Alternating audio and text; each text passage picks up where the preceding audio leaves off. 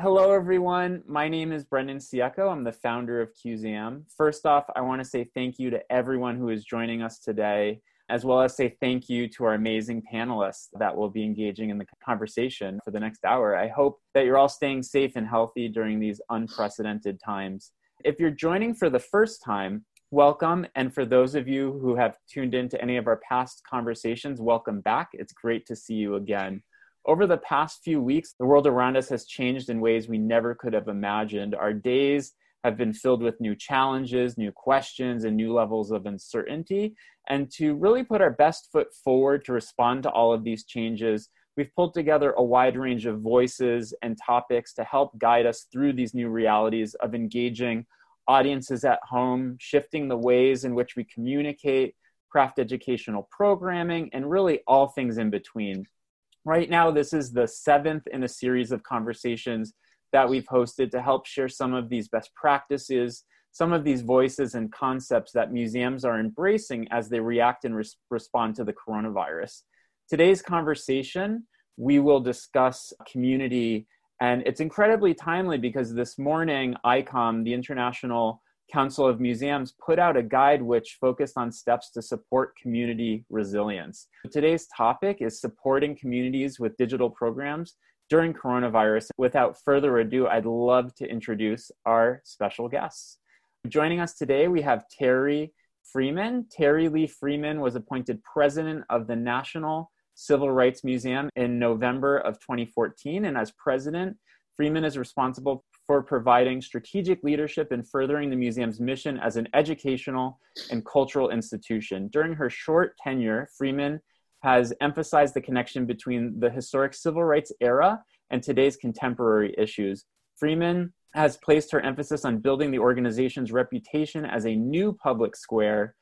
Through her collaborative approach to the work, she has increased the visitor engagement with the museum's public programs by 4 times, fourfold. That in itself is amazing, and I think that's a dream for just about any museum director. That's incredible. Prior to the National Civil Rights Museum, Freeman worked both in community and corporate philanthropy, serving as the president of the Community Foundation for the National Capital Region in Washington, D.C., as well as founding executive director for the Freddie Mac Foundation, where she developed an intense passion for the nonprofit sector and community. A graduate of the 2016 class of leadership, Memphis, Freeman serves on several boards, including the Community Foundation for Greater Memphis, the Orpheum Theater Group, New Memphis Institute, Memphis Brand Initiative, Urban Teachers, and the Southern Council of Foundations.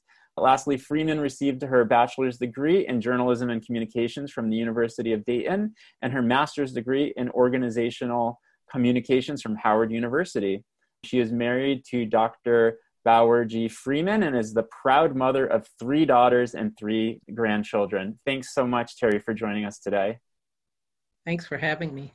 And I have to ask, between the 3 daughters, the 3 grandchildren, being married and being on about a dozen boards, how do you have time for any of this? That's pretty remarkable. What is time? What is time? What is time? And also joining us, we have Marla Kurlansky. Marla is the Director of Digital Engagement at the National Museum of Women in the Arts, where she oversees the museum's website, social media, interactive digital content, and the museum's award-winning #5WomenArtists campaign. She's currently working on a complete redesign of the museum's website, and as of yesterday, Mara and her team are officially Webby nominated for the @Women in Arts Instagram account. That's incredible. Yeah. Congratulations. Thank you. Awesome. Shout out to Adrienne Poon, who I know is on this webinar, who runs the Instagram account. That's awesome. And before joining National Museum of Women in the Arts, Mara was a project coordinator at Gallagher and Associates, where she worked on developing museum exhibitions, including the Spy Museum, Flight 93 National Memorial Visitor Center, and the Museum of Jewish People in Tel Aviv. Mara is part of the Museum Computer Network MCN board and has given presentations at MCN, Museum Next, the Council of American Jewish Museum Conference, and at the Georgetown and George Washington Universities about how to start a career in museum technology. She holds a master's degree in museum studies from the George Washington University and a bachelor's in Jewish studies from the University of Toronto. Thanks for joining us, Mara, and congrats again to you and your team on the Webby nomination.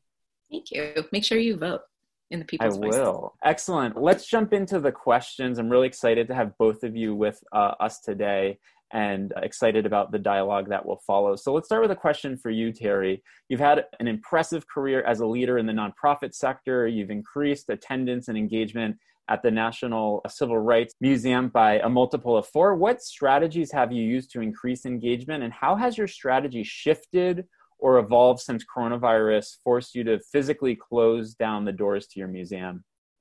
First off, thank you for inviting me to be a part of this. Appreciate it. When I got to the museum in 2014, they had just undergone a pretty significant $27 million renovation to the museum and its exhibits. We had this incredible facility located at a historic site and really emphasized history. My goal then was to connect the history to more contemporary issues, as we were right in the middle of the more heightened era of seeing a lot of issues around police brutality and African-American men and women. It was really an easy way to make a connection. The issues that occurred in South Carolina, the shooting that occurred at Mother Emanuel Church, then 2017, Charlottesville. There were all sorts of things that were easy, unfortunately, to make the connection between pictures that we had on the walls in the museum and what was happening today. But we wanted people to engage with this. Basically, really started looking at how we bring in voices, thought leadership into the museum, expose people in the community to that level of thought leadership. What authors were out there that were available, what films, documentarians are doing such fabulous films, and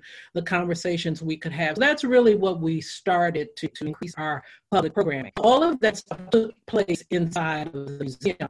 Obviously, right now, we can't do that. We've been talking more and more about digital and been live streaming for a couple of years now, but, never waste a crisis.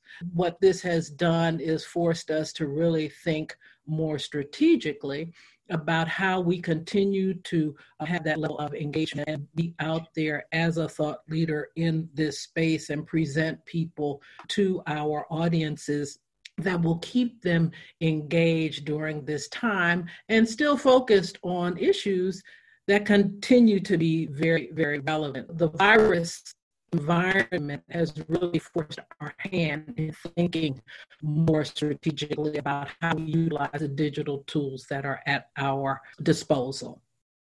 Excellent. We've been hearing a lot of that across the field, where coronavirus has been a little bit of a forcing function for digital initiatives that have been on the back burner for the last couple of years. I think it's put some organizations in a position to stand up as a community leader. It's been amazing to see some of the programming that you and your institution have led with over the last couple of weeks. I want to ask a question to you, Mara. Last year, you spoke on a panel at the Emerging Arts Leaders Symposium on the topic of breaking out of the 4 walls, how museums are using digital strategy to engage wider audience. Right now, there's really no question that museums have needed to look outside of their 4 walls, and digital has played a critical role in reaching new eyes, ears, minds, and hearts. At the National Museum of Women in the Arts during these past few weeks, have you been trying to broaden the net that you've cast, or is now the time to deepen the bond with the community whose attention you've already captured and cultivated over the last couple of years? Yeah, we're doing both. It's funny that you mentioned the symposium from last year, because that literally feels like another lifetime ago. I think at the time I was mostly just talking about our social media campaigns. We're in this whole new uncharted territory. There's also a great tweet that I've seen going around. It says, "Who led the digital transformation of your organization? Select from your CEO, your CIO, whatever." And then the last choice is COVID-19. Which I think it's definitely happening at our museum, but I think it's a really positive thing. When we're talking about how we're using our digital strategy, I actually surveyed a bunch of my colleagues before this webinar, because right now everybody is starting to dabble in digital, whereas my role is really managing websites, social media, and any kind of hard interactives that we do. it's really starting to flow throughout the museum, which I think is really exciting. In terms of our audience or our community, we're doing both. At least for social media, we're always trying to expand our audience to find more people who want to engage with what we're putting out there. We're sticking to what we already do, which is just making really good content that, speaks to people and turning them into our own champions and spreading the word for us. But in terms of other stuff, I wouldn't say that we've necessarily targeted brand new audiences, but I think it is a byproduct of the fact that everything has gone digital and we're putting so much more out into the world that, like you mentioned, some stuff, it's been, maybe one day when I have time to sit down, I'll put together this resource guide, from the library, but now all of a sudden there's all that much more incentive to put it together. For example, we know that we have a lot of students who do online research using our website. If they're in art history classes in high school or college, our library staff has been putting together these really incredible guides that we might not have done before and are reaching students that might not have had access to them before. We have limited programming for young kids, preschool to third grade age. We have specialized tours for them, but we've actually been experimenting with people from all across the museum of doing these kind of story time videos that we're choosing books that are written or illustrated by women and just having somebody read the story. And our thought is maybe this can buy a stressed out parent 5 minutes of peace just to hear a story read by a friendly face. I think just by virtue of what we're doing and experimenting, we are gathering more people into our net. Young parents are not necessarily our target demographic. It's something that we're now creating content for. And then with our public programs department, you'll hear me talk about it a lot. We have a program called Women, Arts, and Social Change that is a broad series. The signature program are called Fresh Talks, which are panel discussions around certain topics that then have a cocktail hour or a dinner element that are really meant to make bonds between people and get really deep on a topic. And those folks really are involved and they tend to be local. Our public programs team is in communication with them, particularly around those who are working in the arts and putting out resources for funding or emergency grants for artists, and they're actually submitting also to a Google Doc. It's really a collaborative resource building. I would really say investing definitely in that community. We're also very aware of the fact that there is a digital divide. Yeah. We're not going to reach everyone all the time just because we're doing more online. I want to get into some of the distinctions between community and audience. In some of our past webinar conversations, someone has made some clear distinctions between a community and an audience. They noted that your digital community is a community and an audience is someone that you speak to, you perform to, you lecture for. Do you see a difference between community and audience as it relates to physical, as it relates to digital? And does your content and community strategy reflect this either before coronavirus or now? Has any of that changed? For us, I would say that we certainly have a variety of different audiences, right? They break down by geography, they break down by age demographic, they break down by local versus national versus international. But from our vantage point, all of those different audiences are a part of a broader community, because ultimately what the museum is trying to do is to educate people on a period in history that far too many people know too little about. Our goal is to look at how do we target this particular audience so that they have a broader knowledge, but that ultimately all of those audiences actually have a very similar understanding of what was the American Civil Rights Movement and the impact it has had through time. We have an audience that we know is far more focused on social media, and we constantly are pushing out information. But there are things like, on this day in history, XYZ occurred. We're constantly putting out those sorts of things. During Women's History Month, we're putting out names of women that we think people should know that have had an impact on movements today as well as movements of yesteryear. But they're all a part of this broad community that we want to impact and we want to ensure has a knowledge of what was the civil rights movement. Because if there is a consistent comment that we get at the museum when people were able to go inside of the museum, it is, well, why didn't I know this information? And so our goal is to make sure that everybody knows the information. Great. And how about for you, Mara? Yeah, I posed this question to some other colleagues and actually got some really interesting answers. A lot of them pushed back on the idea between making a distinction between community and audience.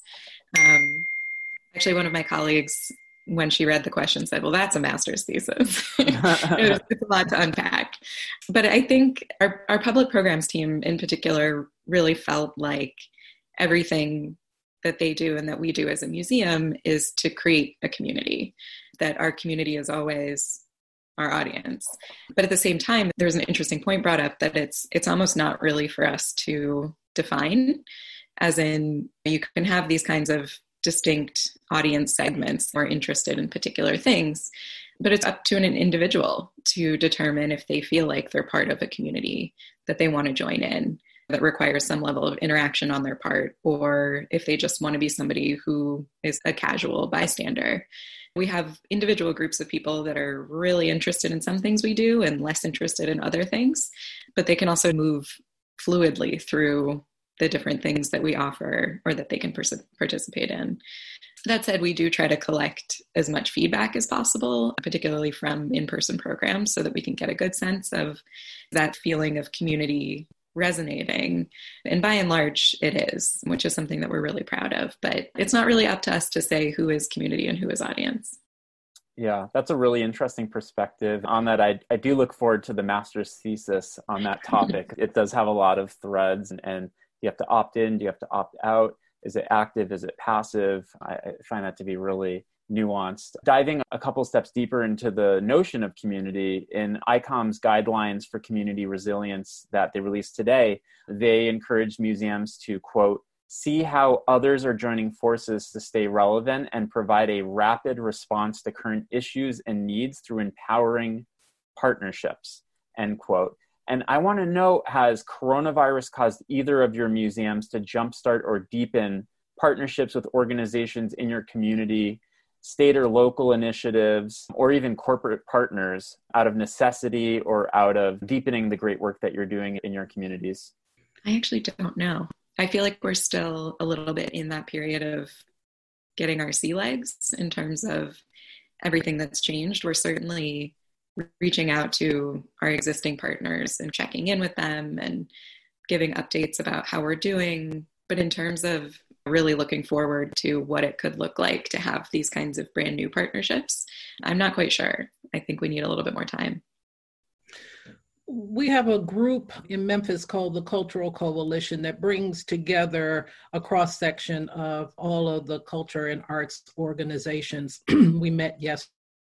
One of the areas that we are focused on is really looking at how we can all help with the issues around education. We don't know what's going to happen with the school system going forward, but what we do know is that all of us have some element that target school students, as opposed to all of us going to the system to talk to them about what we can offer during this time.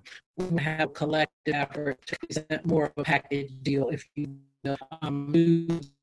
that's one thing that's going on. I will say the way we approach programming really is collectively and collaboratively. We have been doing a campaign around the census since the end of last year, but the beginning of this year. That engages a lot of other nonprofit organizations. It engages the public sector, and they utilize the museum as a vessel in many ways to push forward this why it's important and what it means and what it has meant throughout history. Another thing that we are looking at doing is, and we haven't developed it out yet, we just were approached about doing a collective program around Juneteenth, which is coming up in June. It's the date in which slavery had ended, except not in Texas. We are planning on doing some joint programming with some other African American focused museums around that. And it'll probably have a lot of different components. It'll be streaming, it'll be musical, it'll be poetry, it'll be a lot of different elements to it. I think that this does give us a great opportunity to look at the resources of our other institutions, as well as looking at what I call the three-leg stool of the public sector, private sector, and nonprofit sector, and how we can actually move forward agendas. For us, we're always trying to focus on issues of justice and ensuring that justice is something that is preserved. We want to work with the other sectors because we can't affect that change solely on our own. I do think that digital is incredibly powerful around issues of justice, social justice, equity, and those sorts of things. That's great. I'm really inspired to hear about all of the partnerships that your museum has locally with nonprofits, with the Department of Education or the local schools. That's fantastic to hear. That seems like it's been a part since the very beginning, but is accelerating out of necessity. We have a question from someone in the audience, Amy Kirk, who wants to know, I'm particularly interested in how your new partnerships, example, are you partnering with food banks, hospitals, other essential organizations right now? And I know that's going to vary community to community, but Terry, is your museum playing a role in any of that dialogue? Is that part of the recent conversations that you've been having in Memphis? It hasn't actually been a part of recent conversations. That said, we have had a partnership with our local food bank for years. And in fact, every year on King Day, we have a major food drive for the food bank. Every year we are contributing many, many tons of food through our King Day activities. The same goes for, and this is a real issue right now, for our blood bank.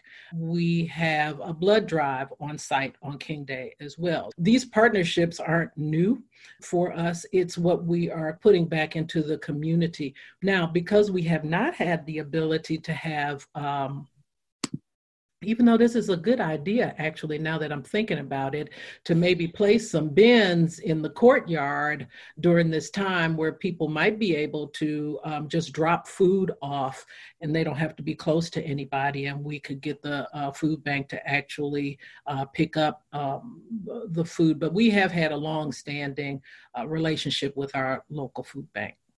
That's great. Now, shifting gears a little bit to the role various departments in the museum play in interfacing and interacting with digital and the content that relates to those types of strategies. Mara, today you are the Director of Digital Engagement at the National Museum of Women in the Arts, but your organization did not always have a dedicated digital department. I would imagine for a lot of museums that are tuned into this webinar, they're probably in the same boat. They don't have a dedicated digital department, or if they do, it's fairly new, might even be a couple weeks old. Your digital department grew out of the education department, and every week we receive questions about how digital and education departments can effectively collaborate. Based on the evolution of your department and your professional path, what are some ways that education and digital can better work together to serve communities with programming right now? Yeah, it's interesting because from my perspective, it never seemed unusual. When I started at the museum 4.5 years ago, it was my first digital role at a museum where there were enough people to actually make independent departments. The fact that it was part of the education department didn't seem that weird to me. I've since learned that that's not always the case, but it's actually, I think, been really wonderful because our digital properties in terms of the website and social media have always been thought of as educational tools.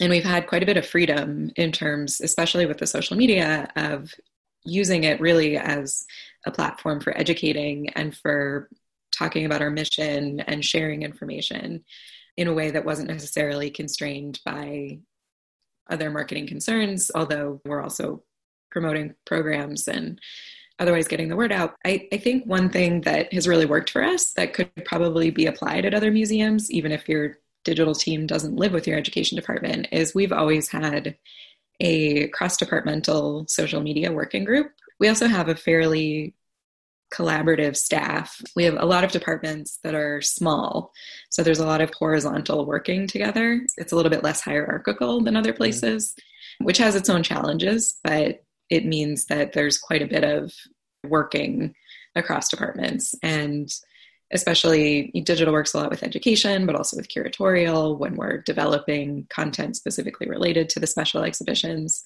And I think it's set us up for a lot of success in terms of breaking out the digital department to be independent. The reason that we made it independent was because digital in the year 2020, it's complicated. My former supervisor, Deborah, who might be on, hi, it was just the demands of running a digital program are just increasing tremendously. And she was doing 2 full-time jobs, running the education department and overseeing digital. This allows us to just spread out the staff resources in a way that allows us to just do more.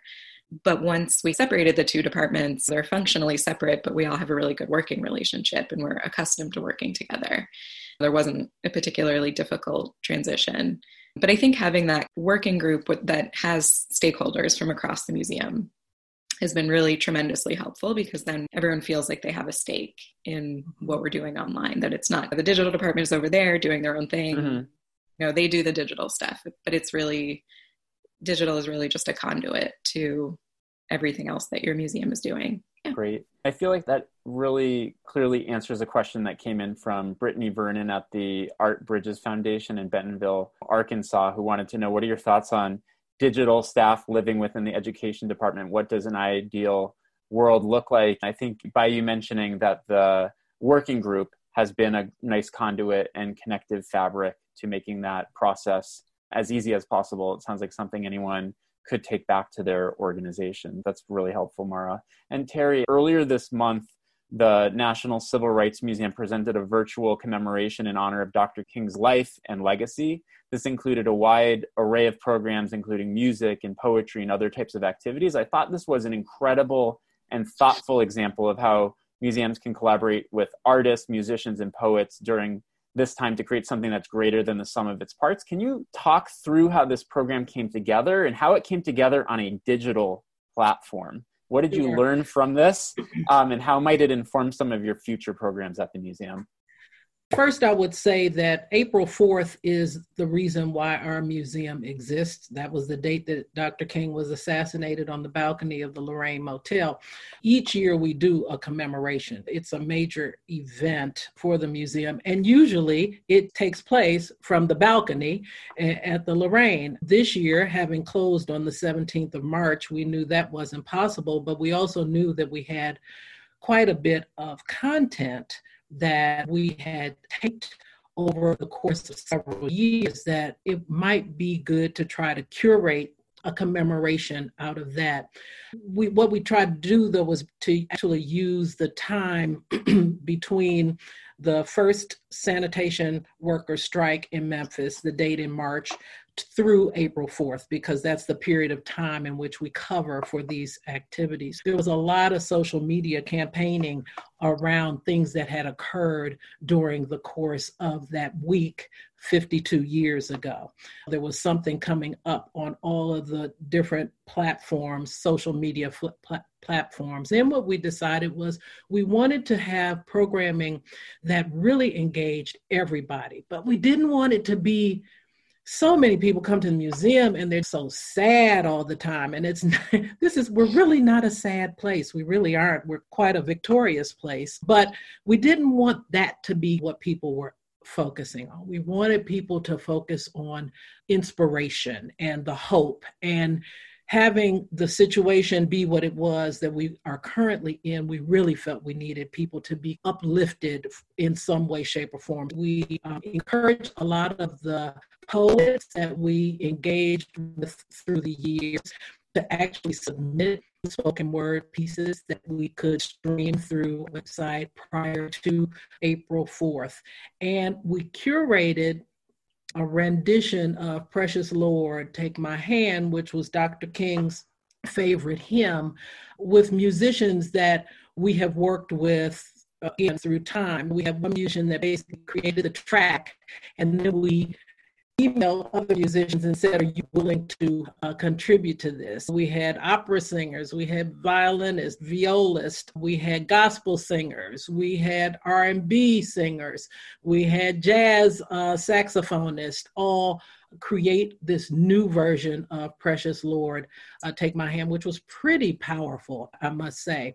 And then we created a program that began at 4:00 Eastern Standard Time, ending around 6:15, which was speakers and thought leaders and performances that we had occur at the museum, many of them at the 50th anniversary of King's assassination.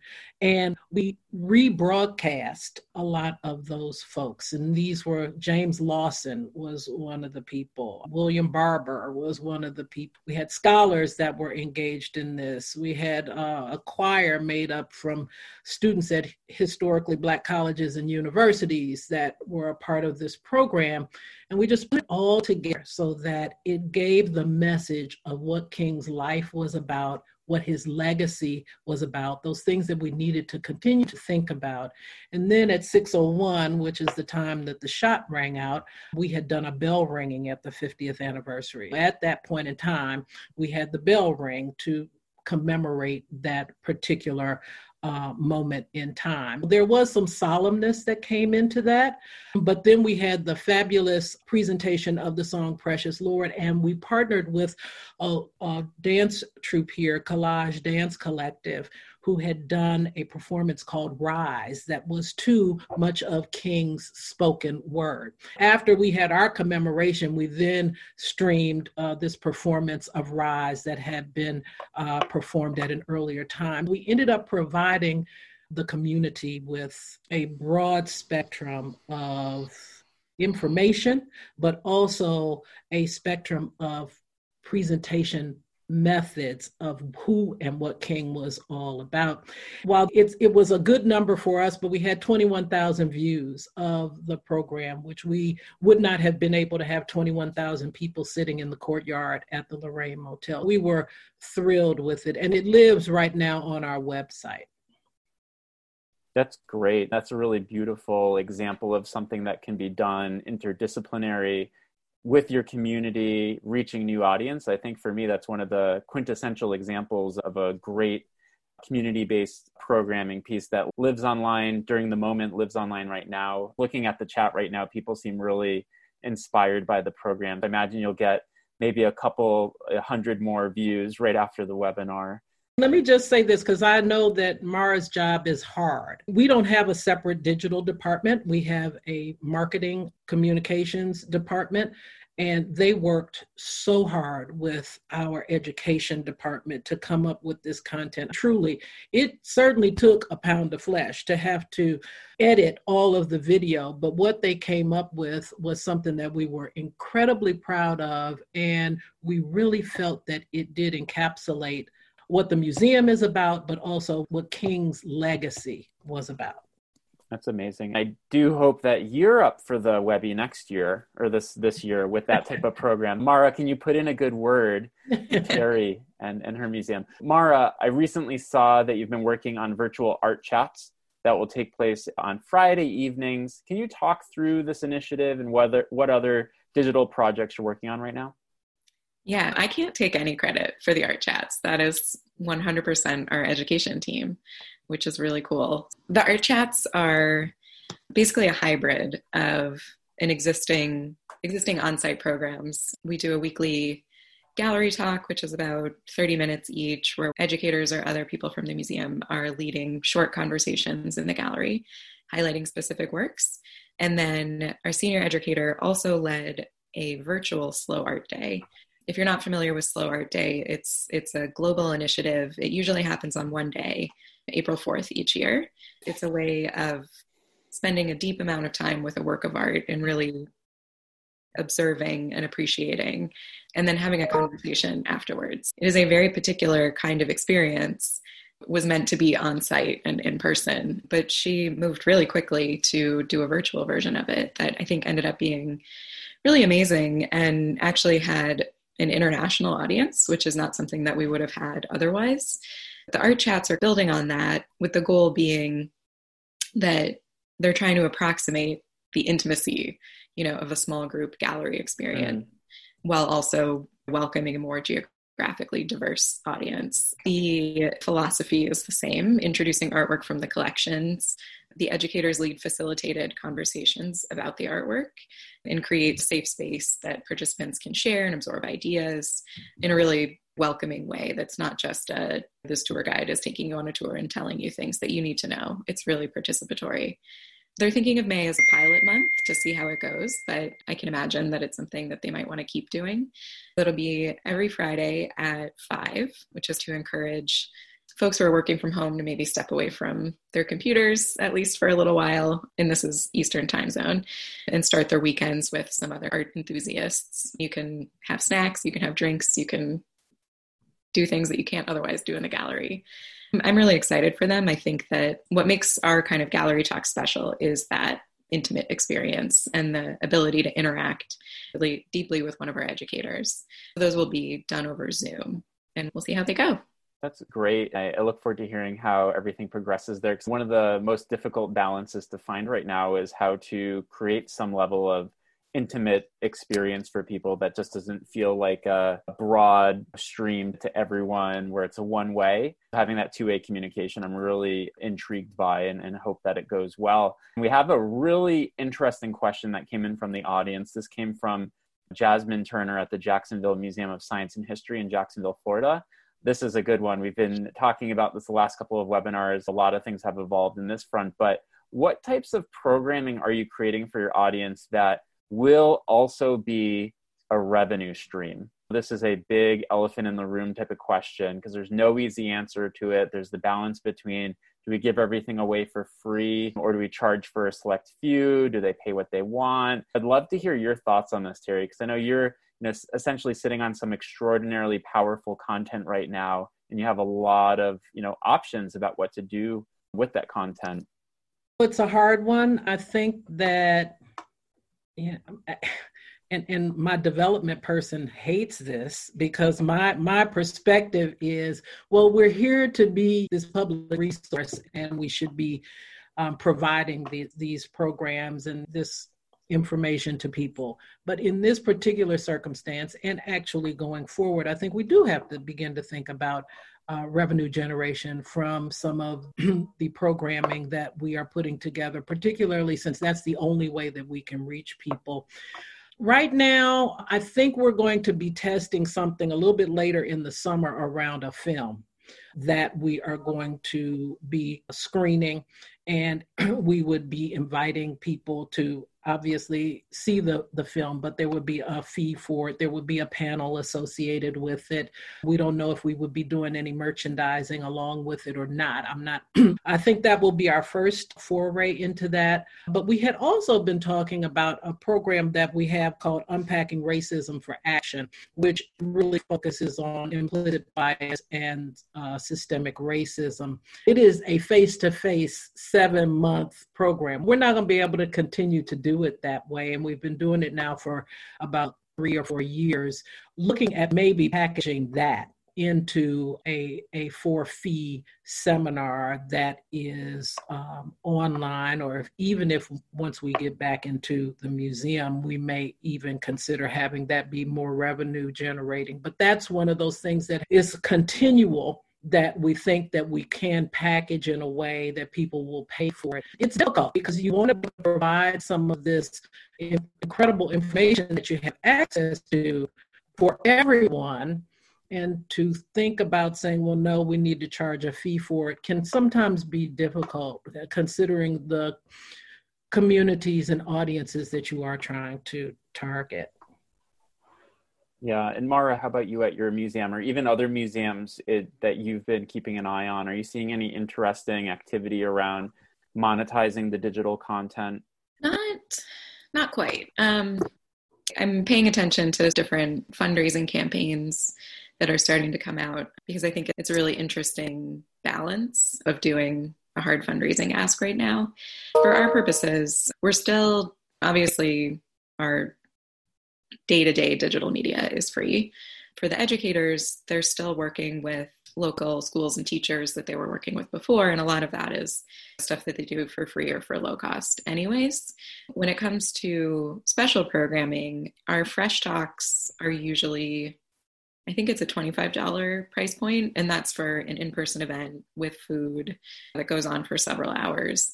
I believe that even if we do them virtually, we'll still charge, but it'll be at a significant discount, say $5, but with maybe some language saying, if you'd like to contribute more to support us. Because actually the interesting thing is, just by making it digital, it's not actually that much cheaper because you need additional tech support. We typically live stream them, so we're still paying for those people anyway, and any kind of additional backup that we would need to make it a decent program. I think that's as far as we've gotten. We do charge admission. It's fairly low for DC, which is full of free museums. We charge $10. There's been some talk about creating these opportunities for if you want to donate quote unquote virtual admission, which would really just be to support the museum. It's really hard to say because we don't know yet if we can have these on-site programs that we otherwise are planning for the fall. It's hard to really make a plan for it. For sure. And I feel like it's one of the big questions for the moment with truly no easy answer because there's a lot at stake. There's a lot of things to take into consideration. And there's also, is it going to be worth the reduced amount of revenue that would be coming in anyway? There's a lot of different perspectives on it. And I look forward to watching as that progresses, depending on how long this time period of closure exists. There's a lot of things that are unclear, uncertain right now. I want to, jump back into community a little bit more. And this mirrors a couple questions that I'm seeing from the folks that are tuned into the webinar. So community is a term that means a lot of different things to a lot of different people. In both your careers, there have been a clear commitment to addressing inequality, supporting marginalized communities. With COVID-19 disproportionately affecting marginalized communities, and with many museums aspiring to provide access and to be inclusive to all and to be there for the community, what role should a museum play in a moment like this? I'd love to hear your thoughts, Terry. Oh, that's a hard question. I'm not so certain, honestly. Okay, no, let me back up. From my perspective, this moment is no different, frankly, than all of the moments that we have to provide an opportunity to present the truth to people who are interested in hearing the truth. From our museum's perspective, what we want to do is to provide people with factual information about a period in history that is often undertaught, if you will, not misunderstood, or people see, particularly since this is the place where Dr. King was assassinated, they see King, they see 1963, they see the March on Washington, and that one speech that they think is who Dr. King was. Our goal in this moment, like almost every moment, is to make sure that people understand the differences and the similarities between what was occurring in 1960 and what is occurring in 2020. And unfortunately, what this pandemic has demonstrated is that we continue to see significant inequities based on race, based on wealth and poverty. And we also are able to see that there are many people who are just a couple of paychecks away from poverty and homelessness. And this is not different, frankly, in many ways than it was in the mid-20th century. Our role here is to provide information that helps people understand what was history, what is now, and how we need to move forward from this. We don't tell people how to do it. We just provide the information that says these are the things that we're seeing. I think every museum, regardless of if you have a mission that is a social justice mission or one that even is emphasizing equity. There is information and facts that you have that you can present to our broad community that help them better understand the world around them. That's ultimately what museums do. They help us understand the world around us and help us bridge into other communities in a lot of ways by understanding specific pieces of information. I think museums have this ability to also allow people some respite from what they're dealing with every day, every moment. And if our digital, and I'm talking collective hour, if our digital programming can give people some relief from the news that we hear every day, I think that we have probably provided a significant service. Thank you so much for that, Terry. There are people on the webinar saying that they're standing up, clapping, and I'm seeing lots of exclamation points for your response. It seems that your philosophy on what a museum's position should be, not just today, but all times, is really reflecting what a lot of people in this webinar today feel. I really thank you for sharing that. And Mara, it's a tough act to follow with that statement Terry just gave, but what role should a museum play in a moment like this from your perspective, or what role do you see your museum playing? I also want to sidebar, I know that you led #Day of Facts, and so much of what Terry was talking about is about the facts being presented. So I'm really interested in hearing what your thoughts are on all of that. Yeah, I will just go ahead and say +1 to everything that Terry just said. That was great. I think the point that comes up for me is we live in a pretty vastly unequal society, and that kind of inequality doesn't pause in a panic or in a crisis. It usually just gets worse. I think for us, we are an art museum. We're not necessarily providing social services, but we are educating the public about the fact that there is a vast disparity in the art world, like most industries, where in terms of how women working in the arts are perceived or professionally advanced or compensated. And all of that is still true and potentially getting even harder. I think there was a study published in one of the art blogs saying that 90% of artists working in the United States have lost income because of canceled exhibitions or sales or what have you. The question of what should a museum do, I think it really depends on where the museum is located, what role they're already playing in the community. We led another little mini social media campaign a few weeks ago, Museums Thank Health Heroes, because I was so inspired by all these reports of big art museums donating all of their excess supplies, masks, gloves, which is the exact personal protective equipment that healthcare workers and other kind of essential workers need to stay safe. And I thought that was just such a really wonderful thing to do. And I've seen some other really amazing examples. The Baltimore Museum of Industry the museum is closed, but they donated their parking lot to serve as a virus testing site. I think it just depends on what the museum is and what resources they have to offer, while also thinking creatively about what they have to offer. I think I mentioned that our public programs team has been circulating this Google Doc to crowdsource resources for artists, but there's a lot of information about grants and emergency funding, but we're specifically looking for resources that are targeted towards marginalized artists so that we can then publish that information on our website and in our emails so that we can connect people who are related to our museum to very specific kinds of resources. The honest truth is it's sometimes really hard to know what to do.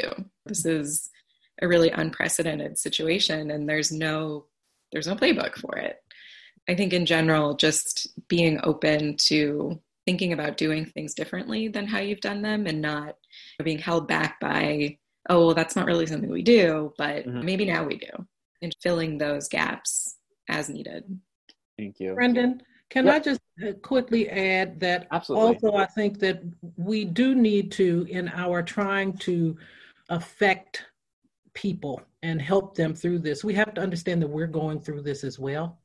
And give ourselves a little bit of space as we are trying to deal with the issues that are being thrown at us daily, just around preserving the institutions, as well as pushing out the content and making sure that we're maintaining some interest on the part of our audiences, that we understand that every one of us are also going through this situation, which is a public health crisis. We need to make sure that we too are incorporating the self-care that we say we want everybody else to incorporate into their daily lives.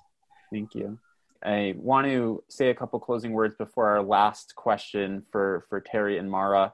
I just want to mention that after the webinar, we are going to compile everybody's questions and ideas and solutions that have been explored and discussed on this webinar today into one living and breathing document for the museum and cultural community. Feel free to share some of your last thoughts in the webinar chat or email them over to hello@qzam.com or post them on Twitter. I'm confident that any question that you may have, someone on the other end in this community will have some sort of answer, some sort of idea, some sort of words of encouragement or support. And the fact that you're here on this webinar today shows that you're taking proactive steps in preparing your museum to serve your community or serve your audience. We're all in this together, and we're all going to get through this together. And support systems like these are critically important. I want to say that before our last question for Mara and Terry, and that's, can you leave us with one big idea that we can bring back to our organizations right now? So let's start with Mara.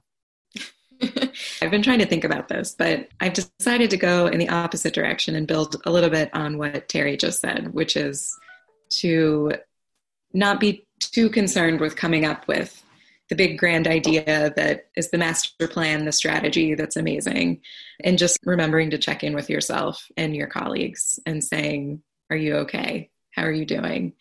This is something that we're all experiencing. For a lot of our colleagues, a lot of people have lost their job or their hours have been cut. When we talk about community, I agree that we should think of ourselves as a community also and do the best you can for your job and for your museum and for your community, but be good to each other as well. Thank you. And Terry. Thanks, Mara, for that, because I think that is so important. I guess what I would encourage people to do is not to think of what we are incurring right now as just a moment in time, but that we are now looking at how we move forward, potentially with different tools and different tricks up our sleeves, and that none of us should ever think that we've got it down so well that we don't ever have to do anything differently, because there will be another something that will occur and we'll have to be able to adapt to that. I think that we have to just look at where we are now, think of carrying some of this stuff forward, and then figuring out how we perfect it. I think what's so great is that I think at one point I saw there were over 1,300 people on this webinar. There are 1,300 friends that we have out there, colleagues that we have out there who we can lean on to look at ideas and think about how we might be able to do things differently. There's one thing that I'm hoping might come about this is that we become less competitive and more collaborative and see ourselves as a part of this big community that can do more together than we can apart from each other. Thank you. Well, thanks both of you. Thanks, Mara. Thanks, Terry, for your words of inspiration and your insightful discourse about what museums can do to serve their community, what some of the programs you've been focusing on, and just even philosophically, the role that you see museums playing in the world right now. I really appreciate both of your time and your energy and everything that you do to support this community and to support your communities. I hope that you're staying safe and staying healthy. I wish both of you the best. I know that we'll make it through this. We're going to learn a lot. We're going to come through better and stronger. Thanks everyone for tuning in for the conversation today. I hope that this was helpful. I hope that this was insightful and inspiring, and we're all in this together. The next couple of days and weeks are going to be filled with the same level of uncertainty, but this community is here to help one another. And for that, I'm grateful. And for both of your voices today, I'm grateful. So thank you.